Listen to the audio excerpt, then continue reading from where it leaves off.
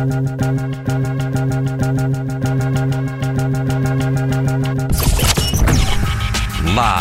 from the Battle-Born Broadcast Center, it's Cofield and Company.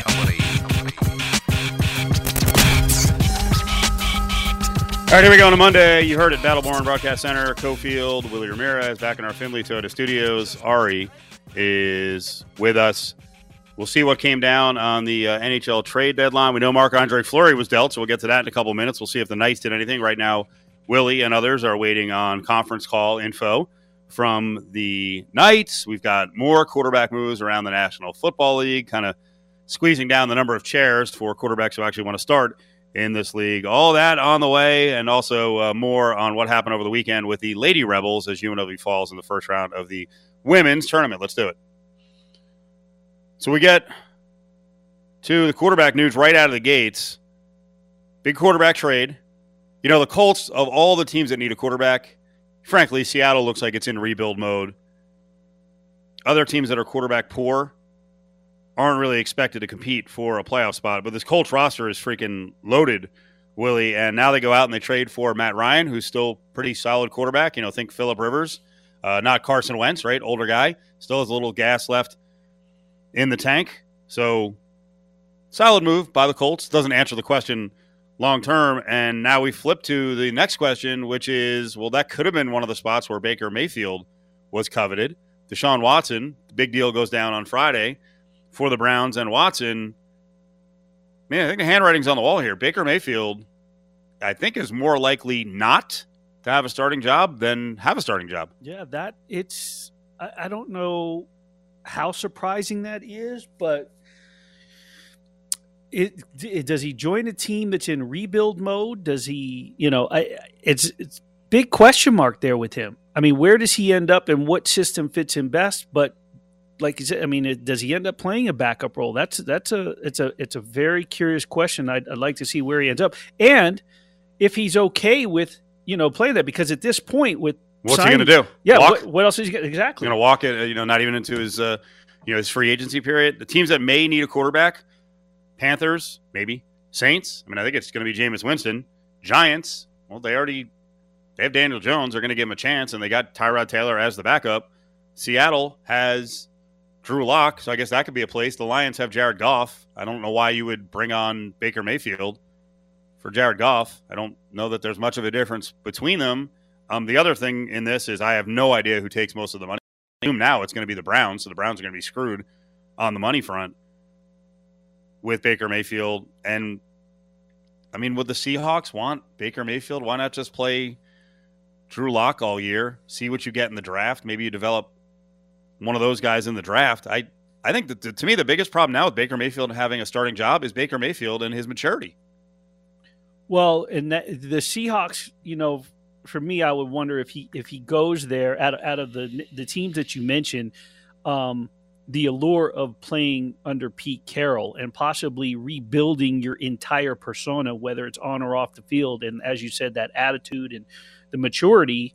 Pete Carroll's a guy who has a Super Bowl and has a storied past, if you will, and maybe could sort of tame that personality a bit. And if he can sort of see the humble writing on the wall for himself that, he needs somewhat of a mentor, that somebody who can set him straight, that might be the best move considering who he would be looking up to. Willie Ramirez here. I wonder what Knights fans were ultimately rooting for. They needed the win against a team that they're in a race with in the playoffs, the LA Kings. But I wonder how many fans actually grimaced a bit after the game when they saw Logan Thompson go out and help kick the crap out of the Kings. Not that I believe the Knights are kind of knee-jerk and just reacting game to game, but that had to help their confidence a little bit with what's going on here at the goalie position. And to this point, Willie, we're not seeing anything, right? Have we seen any move for the Knights when it comes to goaltender? No. Nothing's come down, right? And I don't think that's going to take. So it's over. So it's Leonard, it's Brossoit, and it's Logan Thompson. Okay. It's Leonard, it's Thompson, and it's Brossoit. Yes. I mean, Logan Thompson looked fantastic in both games. You know, he's in they snapped a 5-game skip, franchise worst 5-game losing streak in which they got no points. They win 2 in a row. He's in goal. I asked Pete DeBoer, 2-part question, you know, do you see your goalies gain confidence period by period or game by game? And he said, no, you see it period by period. You see it progressively. And the other part was, what made you go with the kid, basically, back to back? And he said, the decision was easy. We need wins. And when you look at our record, you look what we're doing, we need people that are ready to go out there and win. I mean, it was almost like not a compliment for Thompson, almost like a slap to Brossoit, 1-6-1 in his last 8 starts. Save percentage in the 800s. Goals against average rather high. I mean, you go down in that range of those 8 games, I want to say it's mid-February in the NHL, and the NHL returns the filtered stat page, and he's not even on the first page. I think it returns 50 goalies or 30 goalies. You got to go to the second page to find Brossoit in that time span. And Leonard's been in and out of the lineup, so it's been mostly Brossoit for this team. Well, Logan Thompson looked fantastic. His reactions, his agility, his overall skill. I mean, and the Kings were scoring some goals. Kings were, you know, I mean, they were playing well. He shut them down. Well, the big trade today was Marc-Andre Fleury. I love it. Why? Why do you love it?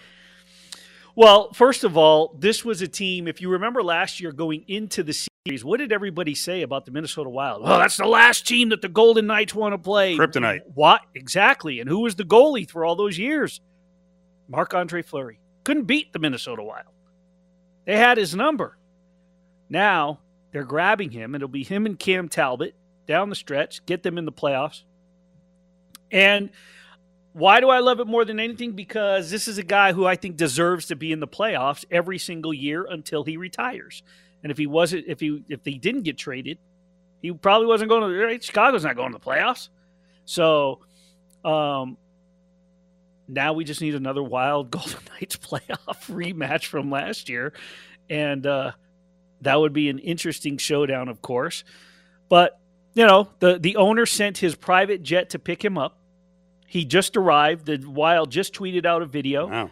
He'll be treating him the right way. He'll be in uniform. Steve, now wait until we get a message from his agent and Maff with some subtle dig at the Knights about being treated right. Now, when you by management, when you are on Cofield and Company, but like there's a 7:00 kickoff or tip off, do you get a private jet into California? Of course. Anybody yes. send for you? Yes. Yes. The benefactors at the big wig money at UNLV will fly me all over the place. I'm an integral part of the broadcast team. No, I'm not quite Marc-Andre Fleury. So I saw Ryan the hockey guy, or a hockey dude, over on Fox 1340 and 98.9 FM. He said, I want VGK Minnesota in the playoffs. Oh, yeah. 7 games of that drama. Oh, if it goes 7 games. It'll be 2 weeks of awesome. Won't that be a joy for Vegas Golden Knights management as they have to see once again the media pick their sides, get behind their battle lines, whoever's on the Leonard side, whoever's on the Fleury side, thumping their chest, and then fans who haven't let go of the Fleury thing, if they do lose, saying I told you so a billion times during the series and into the offseason. Not even the series. Forget the series. Just every game, if he makes a big save or when the Wild win. I'm going to wait till the series is over. Golden Knights could go up 2 games, could go up 3 games, 0. Wild win that 4th game. Told you. This is why we shouldn't have got rid of Fleury. 3 games to 1. Boy, Robin Leonard's going to have a lot of guys to yell at in the media. Oh, yeah. He'll take it out on us and Dr. Saravelli. Were you within earshot of him snapping at a reporter last week? It was upstairs, from what we heard.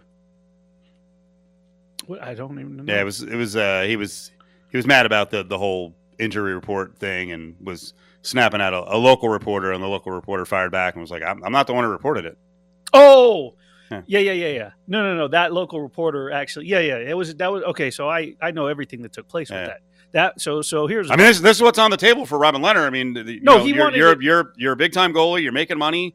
They chose you over the other guy. The other guy could come back in the playoffs to potentially beat you. You know, it's big boy time. You got to deal with this kind of stuff. On the way back, we'll address that. We'll also get to more on what the Wild put together, because the Wild. Wait a second. Did the Wild actually? They traded something of value to the Blackhawks? Wait, I thought Fleury had no value. Join the conversation on Twitter at ESPN Las Vegas. And it's over. St. Peter's has done the unthinkable. The Peacocks, they're going to the Sweet 16. 70-60 win over Murray State. St. Peter's emerges as a tournament darling. And they are Jersey City strong. Oh boy, are they ever. The ball is tipped. There you are. You're running for your life. You're a shooting star. All the years, no one knows just how hard you work. Well, that was one of the cool stories of the weekend. St. Peter's out of northern New Jersey, beating Kentucky, knocking Cal out of the tournament, making a little kid cry, which I got a kick out of. Love that.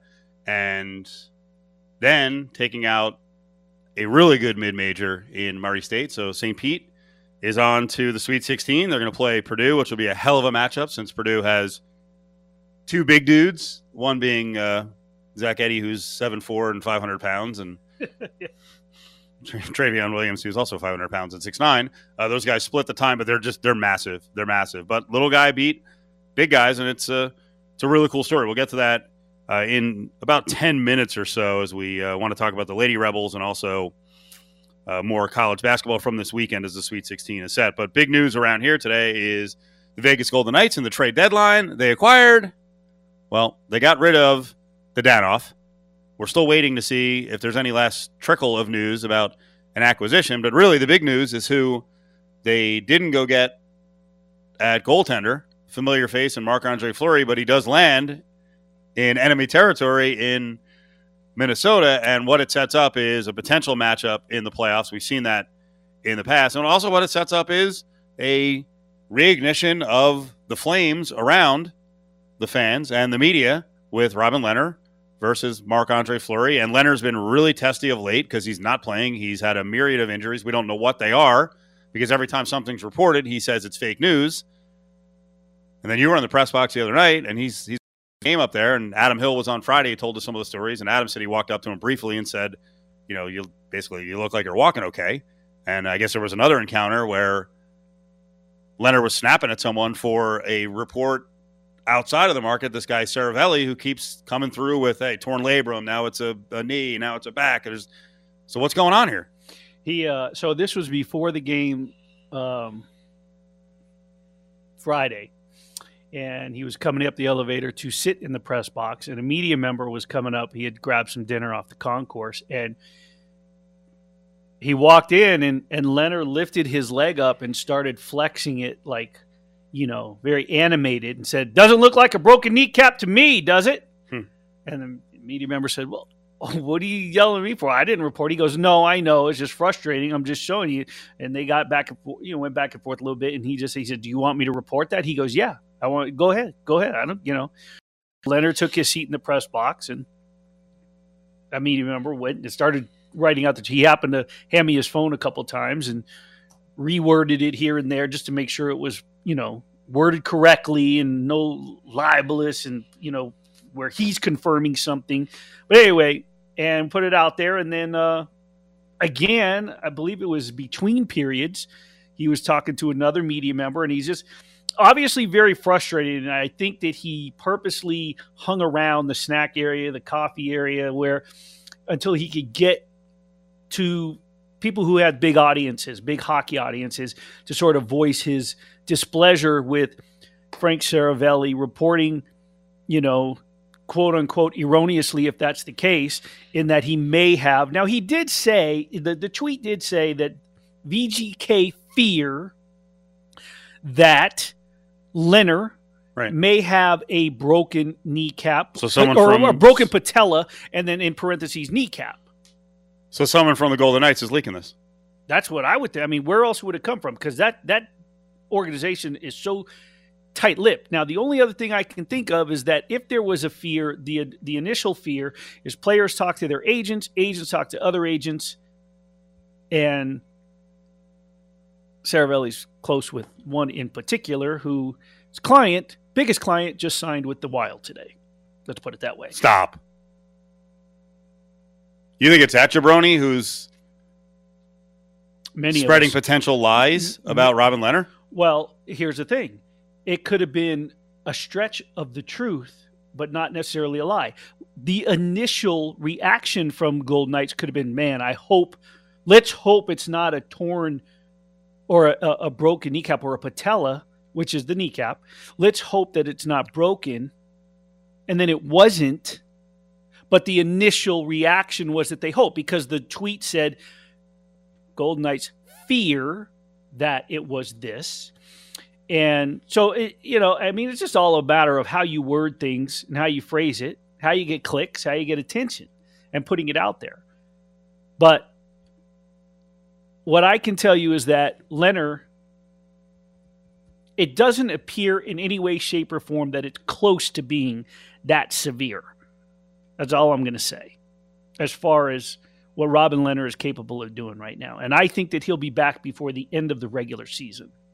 Whether or not he'll be 100%, whether or not he'll be battling through bumps and bruises, whether it's his shoulder, whether it's his knee, there's no telling. So there's something going on right now with the Knights, right? Like there's something being worked out or details being parsed through, because they were supposed to have a press conference at 2:30. 2:30. And we're now at 3:22. The Danoff is moving to the Ducks. There's got to be someone coming back. So is there some sort of hurdle they have to get across here? Because media people we're talking to are like, yeah, it's a mess right now. Well, and the problem is this: at some point there is a report at like 12 o'clock is the deadline. Okay, so once that's done, everything that's in the registry from that point has to be cleared. The Golden Knights, this move could very well be at the bottom of the list. They can't do them all at once. So they could be near the end. I don't know if it's because maybe Vegas, alphabetical. I'm not sure how that works as far as maybe it's how they enter the registry in order. I would assume that's the most logical way. But everything has to be cleared in terms of the NHL and the league. So it's not as if we're still waiting on them to make a deal. The deal's been made. It's a matter of what the details are. That's why Kelly McCrimmon hasn't reached his press conference, because he's still sitting there probably with McPhee in the office and waiting for the registry to clear whatever it is that's coming back, whether it's a pick, whether it's, they could be clearing cap. They could just be clearing more salary and not getting anything. Same thing they did with Fleury. There's no telling with these guys. None whatsoever. It's fascinating because everyone's just waiting around trying to find out what the hell's going on with the Knights and if they made some moves. Anything. I mean, and they have a game tonight in Minnesota where Marc-Andre Fleury is the backup goaltender. Was Fleury... I don't want to say being a bit dramatic, but in Fleury style, how did he speak about Minnesota? Did he see this coming? Oh, I don't know if he saw it coming. Maybe it's something he wanted? It came... Well, so it started to come up during the game or after the game. Michael Russo, very, very credible reporter from Minnesota, he had said afterwards, hearing and it was that, there had been talks that Fleury come over. So gets off the plane just a little bit ago, about 25 minutes, half an hour ago. Minnesota Wild tweet out a video of him suited up, and he sends a little video, welcoming himself, I guess, to the Twin Cities. Michael Russo tweeted out, Fleury said he sat on the visitors' bench Saturday night with Chicago, looked around XL Energy, saw the packed house, and envisioned playing here. Nice little... bit dramatic. Yeah, just a nice little This is where I wanted to come the whole time. I'm going to appease the crowd. Yeah. Sure. I'm sure wherever he ended up, whichever play he ended up with, he'd had his quote ready to go. I mean, he's a seasoned veteran. He knows how to play to the crowd. He knows what he's doing. His agent is who he is. He's still the nice guy that everybody loves, but let's not be coy that Marc-Andre Fleury is seasoned veteran as to how to play to the crowd and say the right things. He'd make a great politician. Let's put it that way. 364-1100. Let's do a giveaway right here. 364-1100. Caller 7. Get a pair of tickets to see Incubus at the Theater Virgin Hotel. It's coming up this Friday. Friday, March 25th. Pair of tickets to see Incubus. Talk to Ari right now. Caller 7. 364-1100. 364-1100. Yeah, caller 7. Finley Toyota. They'll do anything to sell you a car. No Toyota problem is too tough, too large, or too small. Keep your Toyota running like a Toyota. 7:56. Booker to the top of the key. Booker puts the brakes on. Booker will try a three from the top of the key and drills it. It's Cofield and Company on ESPN Las Vegas. UNLV will not foul, and the Arizona Wildcats will end the magical run for the UNLV Lady Rebels this year and win it 72-67 and advance to the second round of the NCAA tournament. A valiant effort by UNLV.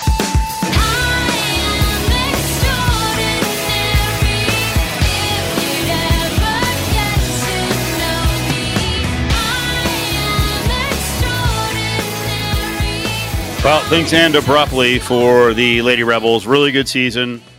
Hell of a job by Lindy LaRocque in her second season. Now high expectations next year. They had the lead in the fourth quarter. They're up by 5 in the fourth quarter, and then everything just kind of fell apart in terms of taking care of the ball and making shots. So they're out. They lose to Arizona. Good program. I hadn't watched Arizona this year. They have some annoying players, I'll tell you that. Yeah, and they got Kate Reese back, which was a huge addition, which I was warned about, in a sense, I say air quotes, warned by Michelle Smith with the Pac-12 and Cindy Brunson, who we've had on, Pac-12 experts. And they said, because when they got bounced out of the Pac-12 tournament, I said, wait a minute, what the heck happened? They got bounced pretty soon. They were like, yeah, well, don't forget Kate Reese is out. But when she comes back, they're going to be a force, and they'll be back to normal.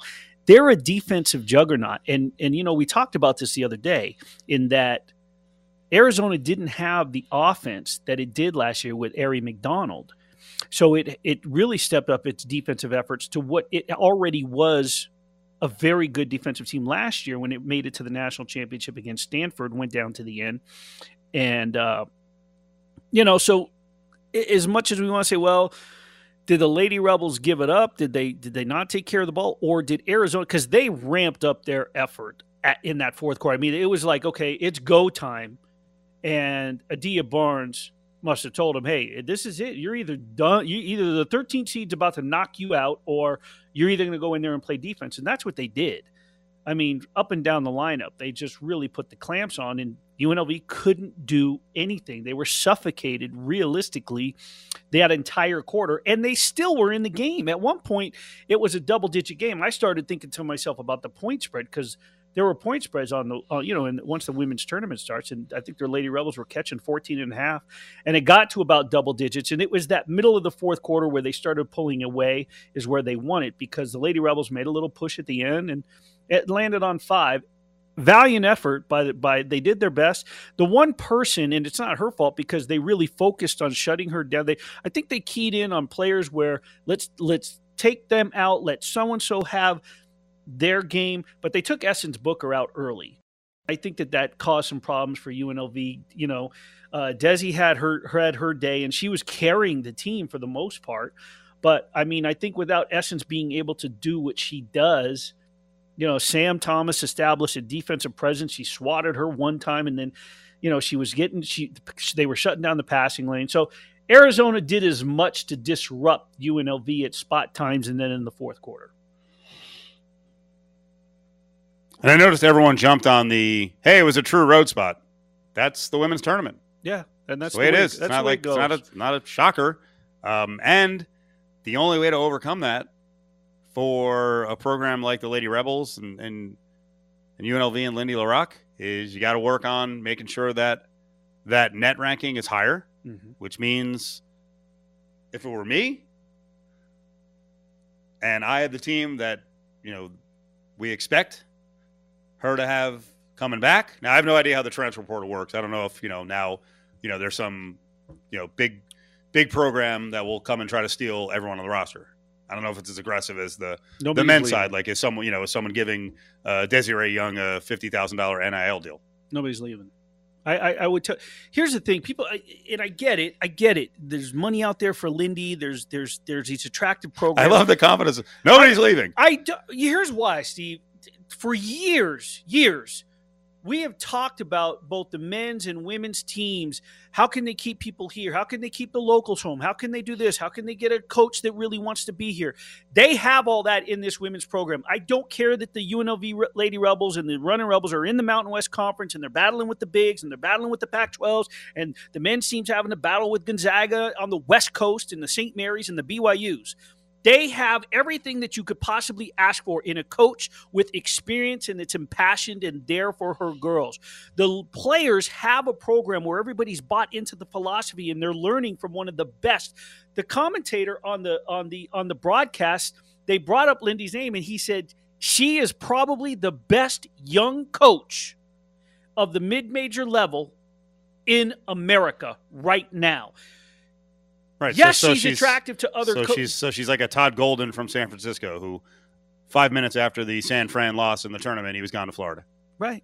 But she's I don't get the point you're making. If money comes calling, then that changes anyone's mind. And my whole point, well, you didn't address what I just said. I don't know if in the women's game, there are NIL deals set up by the biggest. I don't know, Kim Mulkey, kind of a dirtbag. I mean, you don't think she has a list of players? She's like, let's go steal them. I got all I want here at LSU. Let's get some NIL deals for the women. Yes, I'm sure that. You don't think the Cavender twins, who are now in the transfer portal from Fresno, aren't going to get some freaking – they already have their own NIL setup. You don't think they're going to get more from wherever they go? This is part of the game now. But I don't know how big it is in women's basketball. That's all I'm saying. Okay. And all I was saying is I was prefacing, hey, they have a loaded team coming back, the Lady Rebels do, right? Hopefully Lindy LaRock is not teased to go somewhere else. None of the players leave. My point from there is if you want a better net rating, then you should super, super aggressively schedule the non-con. Yes. Number one, this is her second year. She's got to deal with the schedule that was already set up for her, as she does next year. There's already been a home-and-home series. There's already opponents already in place. I'm confident that Lindy will schedule to get that net ranking up. It's something that she talked about without a doubt when I wrote the story for the Associated Press. As for the players, I'm sure that there are NIL deals out there. I'm sure that the ladies in certain areas, Tennessee's, the Stanfords, the Pac-12 up and down, the SECs, but they got to get into the portal. Are they going to get caught tampering and then say, hey, get in the portal and we want you? But my question is, outside of money, I just don't see that this team, these personalities, these girls, these ladies that battle for Lindy, that they're building the foundation, everybody can come back, why they would want to do that. Is it if they're that greedy? You know what? And if they are, then go. I can't believe Mbake Jung. He loved UNLV, and he didn't stay. What happened? Kevin Kruger got hired as head coach. Mbake, why? Because things happen, man. It's not going to happen. And if it does, I'll tell you what, if it does, there are going to be players that'll come into play for Lindy. There will. So bottom line, though, is to ensure that your net, after a 26-6 regular season, Mountain West Conference tournament added in, that you're not sitting at 75 or 80. So, and I think that classic that they host, the Lady Rebels, I think it's called the Desert Classic, I believe. You watch, they're going to start bringing some. I mean, they're going to have to down the road. And I think that she'll be able to use her influences, the people that she's met. They'll get some schools to come in here, play in Las Vegas. She'll get some corporate sponsorship. Some schools will get some money. They'll come in here and they'll play for that tournament. I mean, we saw Mississippi State. I remember covering Sabrina Ionescu. They came in here for a tournament one. Good. I hope they do it. Yeah, and I hope fans show up. And I think from the social media buzz I saw, now I follow a lot of UNLV people, so fans. So maybe that was coming up because of that, but it looked like there was a lot of buzz on Saturday night watching the game. And there was, and you know what I got a real kick out of, because I haven't heard it much, but I'm sure you did at times during men's games. But as far as the TV, the enthusiasm, you're hearing the home crowd go crazy. You talked about the home arena, right? I was watching the whole game and I could hear Rebel chants like as if it was the 90s with the UNLV men's team. That was kind of cool. Join the conversation on Twitter at Cofield & Co. TCU can take the final shot. Miles Jr., no call. Terry, the runner, the dunk. They're not going to count it. They are not going to count it. It was after the buzzer.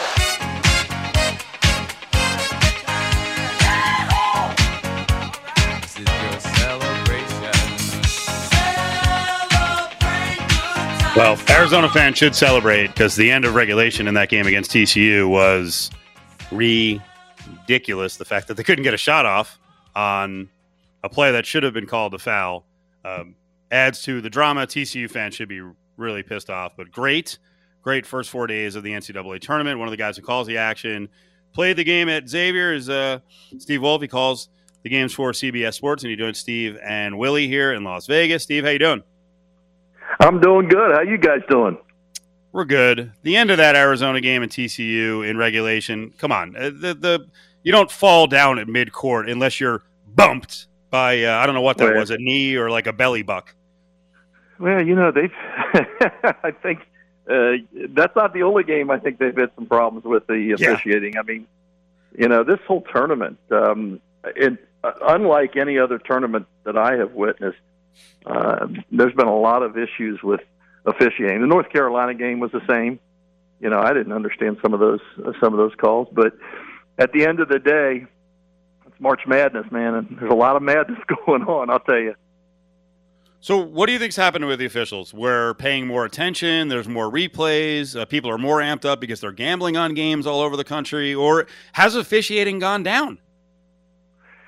I think the gambling is one area because, we've seen teams lose before and with the officials, and it's been bad, but not like now. I mean, you just go on social media, and it's ridiculous. The officials are getting hammered. And the officials, are usually pretty good. I mean, I did a lot of games this year, and really had minimal problem. Actually, I talked to my broadcast partner, and, when you're doing television games, you're sitting here looking and saying, okay, I got a flight to catch.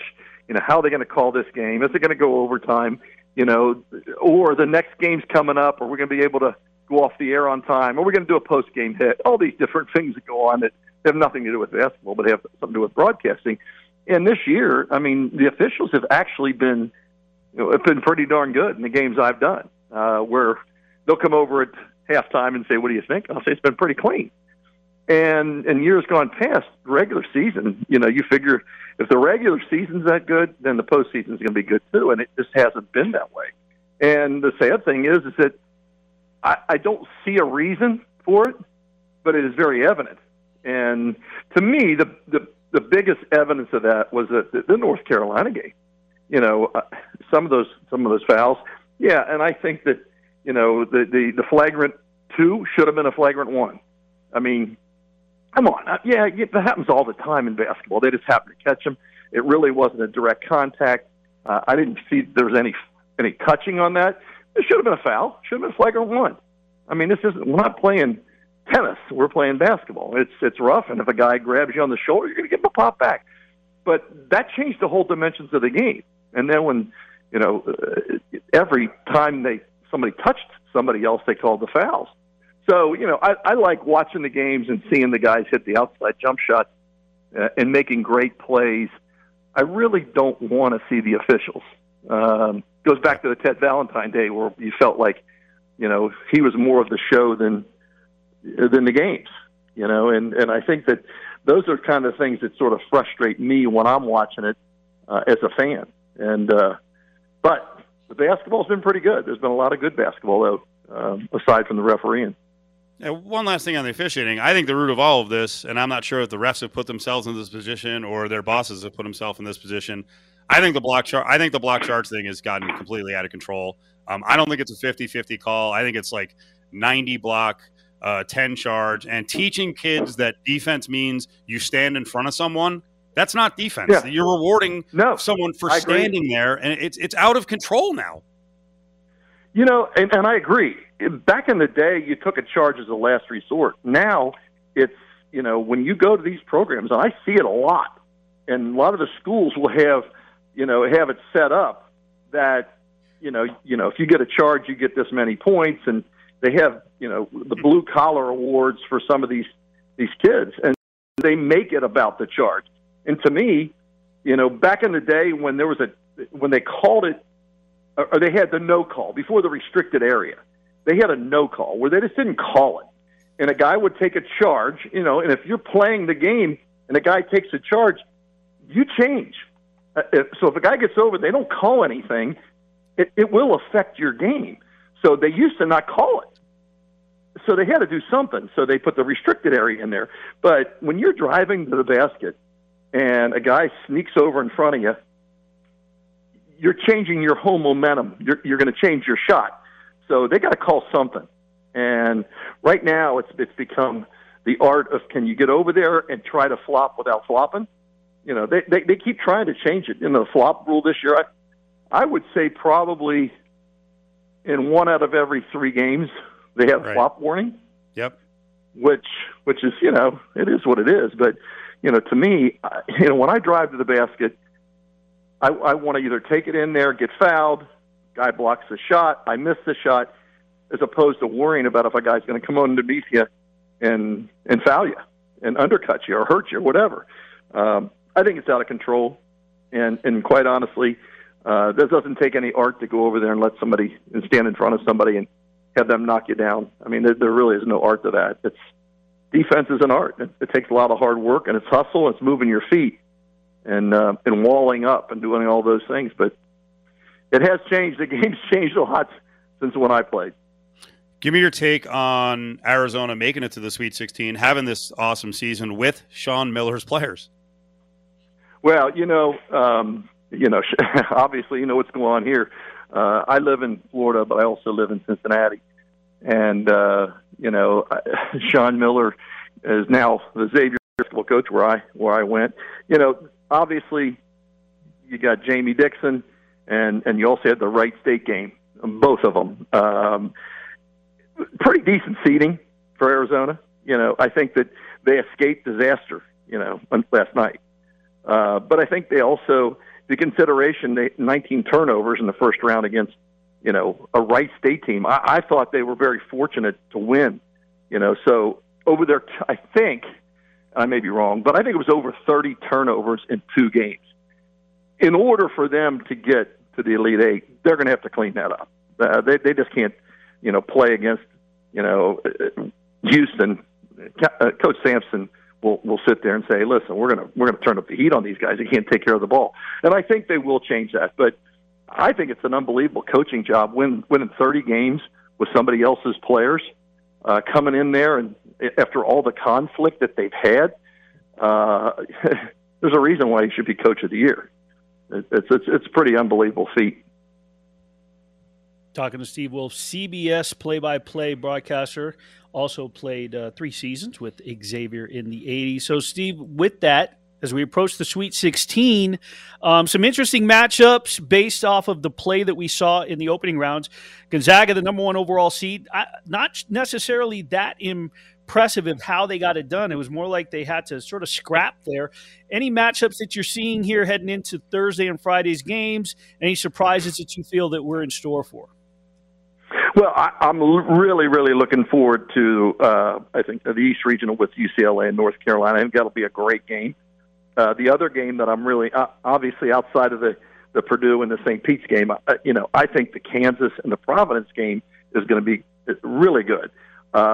Ed Cooley's got his guys playing, and I think that's one to look at. I consider Providence one of the dark horse teams. I don't think people know much about them because the Big East is all Villanova all the time. But I think that's going to be a great game. Obviously, you have to look at the Duke-Texas Tech game with Coach K. His could be his last game. But to me, there's really the North Carolina-UCLA game reminds me of the 70s and the 80s, back in the day when Dean Smith and John Wooden and those guys. So, that's an interesting matchup right there. I think it'll be fun to watch. Well, I think some locals might be wearing some Miami Hurricanes gear on on Friday when Iowa State and them tangle with TJ Otzelberger and what he's done with that program in his first year, former UNLV running Rebel coach, and now he's got the Iowa State Cyclones in the Sweet 16. Well, and you know what? To think about it, they won 2 games last year, I think. I mean, obviously you got COVID. You have all the stuff you talk about. I'm actually an analyst, so I'm not a play-by-play guy, so I don't talk as well as those play-by-play guys do. But, when you look at taking over a team that is struggling, and they're in a good conference, and then to be able, to turn that whole program around. I mean, there's really nobody that sticks out when you look at Iowa State, as far as, their team and what they've been able to do. But I really think if you had to reseed these guys, and I even looked at it, I think Iowa State was probably the second worst seeded team when they reseed. You know how they do that. So I think that Miami's got the leg up on that because they're a pretty tough team, but they really haven't been impressive, in a while. I mean, obviously he had the win over the Auburn. Looks pretty good, but I'd like to say that Iowa State, the way they're playing, coming in the underdog, you got nothing to lose. It's going to be a pretty fun game. So pre-tournament to now, have you changed your mind on who's going to be the national champion? Well, yes, since I had Kentucky doing really well. I like what Cal had done this year. I mean, they got better and better. I really enjoyed watching them play. I also thought that Bruce Pearl had a pretty good team. So that's what's great about this time of year. You just don't know who's gonna rise to the top. But when I look at it this year, down to the Sweet 16, I still think Gonzaga is the team to beat. I had them to win it, but there's been a lot of teams that I thought could have won it that have not in the last 16 teams. Who would have thought St. Pete's was going to be there? Who would have thought Iowa State was going to be there? Who would have thought Michigan was going to be there? I mean, Michigan, as my college coach used to say, they look like a fat lady's butt. They were playing terrible, and they had all that problems and all the issues, and they've come out and really gelled. And Juwan Howard's got them playing really well. I think it helps, and I tell people all the time, you can give Juwan Howard all the credit in the world, but you got to give Phil Martelli some credit because he was able to take that. That's why you have an older guy on the staff that can really, really help you, when you have issues. And he was able to come in there and really right the ship for a couple of games. I think it was 3-2. But they came into the tournament limping, probably, shouldn't have been in the tournament. If you really look at some of the other ones, Texas A&M sure as heck doesn't think they should be in the tournament. But look, now they're in the Sweet 16. That's a big win for Michigan. Steve Wolf, analyst with CBS Sports. Let's close on this one, kind of go back to where we started, and that was on Sean Miller. So he's the guy at Xavier. That's where you went. It sounds like you passed on Power 5 jobs. Xavier is a Jesuit university. Is this all about second chances? Like, how do you feel after all that Miller went through and was accused of, that he's got a job almost immediately back, where he was? Well, as somebody, so my first school I went to was North Carolina State, and that was with Norm Sloan. So we were never very far away from the NCAA looking into them back in the 70s. But then going to Xavier and playing for Bob Stack and going to the first NCAA tournament my senior year, I have a lot invested emotionally, and so it's a tough play for me because I like Sean. He's I know him personally. We're not best friends, but we're friends. I think he made mistakes. I am somebody that thinks that everybody should get a second chance. But sometimes when they're coming to your school, you're like, wow, we've never had that taint of the NCAA even looking at us. And now we have something that's going to come down whenever they – luckily, I said this last night on a radio show, luckily the NCAA is not delivering babies. Because if they were, Sean, like Sean Miller's situation, hell, he may be retired by the time they figure out what the hell's going on there, which is unfortunate. But they gave him a 6-year contract, the fan base is rejuvenated, believe it or not. They are fired up. Of course. So I think he's one of the best X and those guys in the business. Can I throw one more thing your way on this in terms of the coaches that are getting hired? I feel like around college basketball, schools are going a little bit younger now with coaches, and in a lot of cases are going away from the coaches that were or are screamers and yellers. Are you seeing that? Because I actually... Yeah, absolutely. Yeah. Do you absolutely, like it? I'm seeing it. And you know what? When Xavier was looking, I had some ideas. I mean, I told some of the people in the press, I said, not to steal from the Mountain West, but I mean, they have Linder and Nedved. They have some great coaches over there. Musselman. They got some great. Who took over for? I'm trying to think who's at New Mexico. They literally have some of the best coaches right now, young coaches that can come in there, and they're not screamers and yellers because you know what, the young kids nowadays, you know, they're looking for that like on Twitter. They're not looking for somebody to do thumbs down. So everything that these young kids do is based on Twitter and based on social media. So they have to get coaches in there that have changed from the yelling and screaming. I did a Marshall game, and Coach D'Antonio was sitting there talking how he's had to change. He said, I used to scream and yell, and he goes, I can't do it anymore. These guys aren't going to listen. And now with the transfer portal and the NIL, I mean, I don't know if I could coach in the NCAA right now with what's going on. The rules restrictions have been loosened, but you know, a guy's going to leave your program after you win 25 games, and he starts the whole year because he's going to go someplace else to get some more money for his family. And you know, you really can't blame him, but it has changed. And the young coaches are figuring out they got to go through the portal, and they got to start getting new players in there, and they got to also get a war chest. They got to get an NIL war chest in there. If they don't, you know, Xavier called me the other day talking about the war chest they need to get for the NIL. And my comment was, I think our NIL war chest is a hell of a lot bigger than St. Pete's, and they're in the Sweet 16. There you so go. you can do it without having all that money, but it does make it a lot easier when you're going against guys like the Kentuckys and the Blue Bloods that have a lot of money in there, and these guys are making a ton. Steve, we appreciate it. Very good spot. Talk to you soon, okay? Thank you. Hey, love talking to you guys, and was out in Vegas twice. My son plays football for Wisconsin, so I went to the Vegas Bowl, and my daughter played volleyball out there. So, heck, I spent a lot of time out there. I hope you guys are doing great. Thanks, Steve. There he is. Steve Wolf. We're doing great. CBS. I think he hit on some of the stuff with the move to go to younger, non-screaming coaches, but I don't think it's just about kids these days. I think in lots of places we're coming to the realization that the boss doesn't need to belittle and badger and scream. The other thing is you're paying in men's basketball a dude $2 million, $3 million, $5 million, $7 million.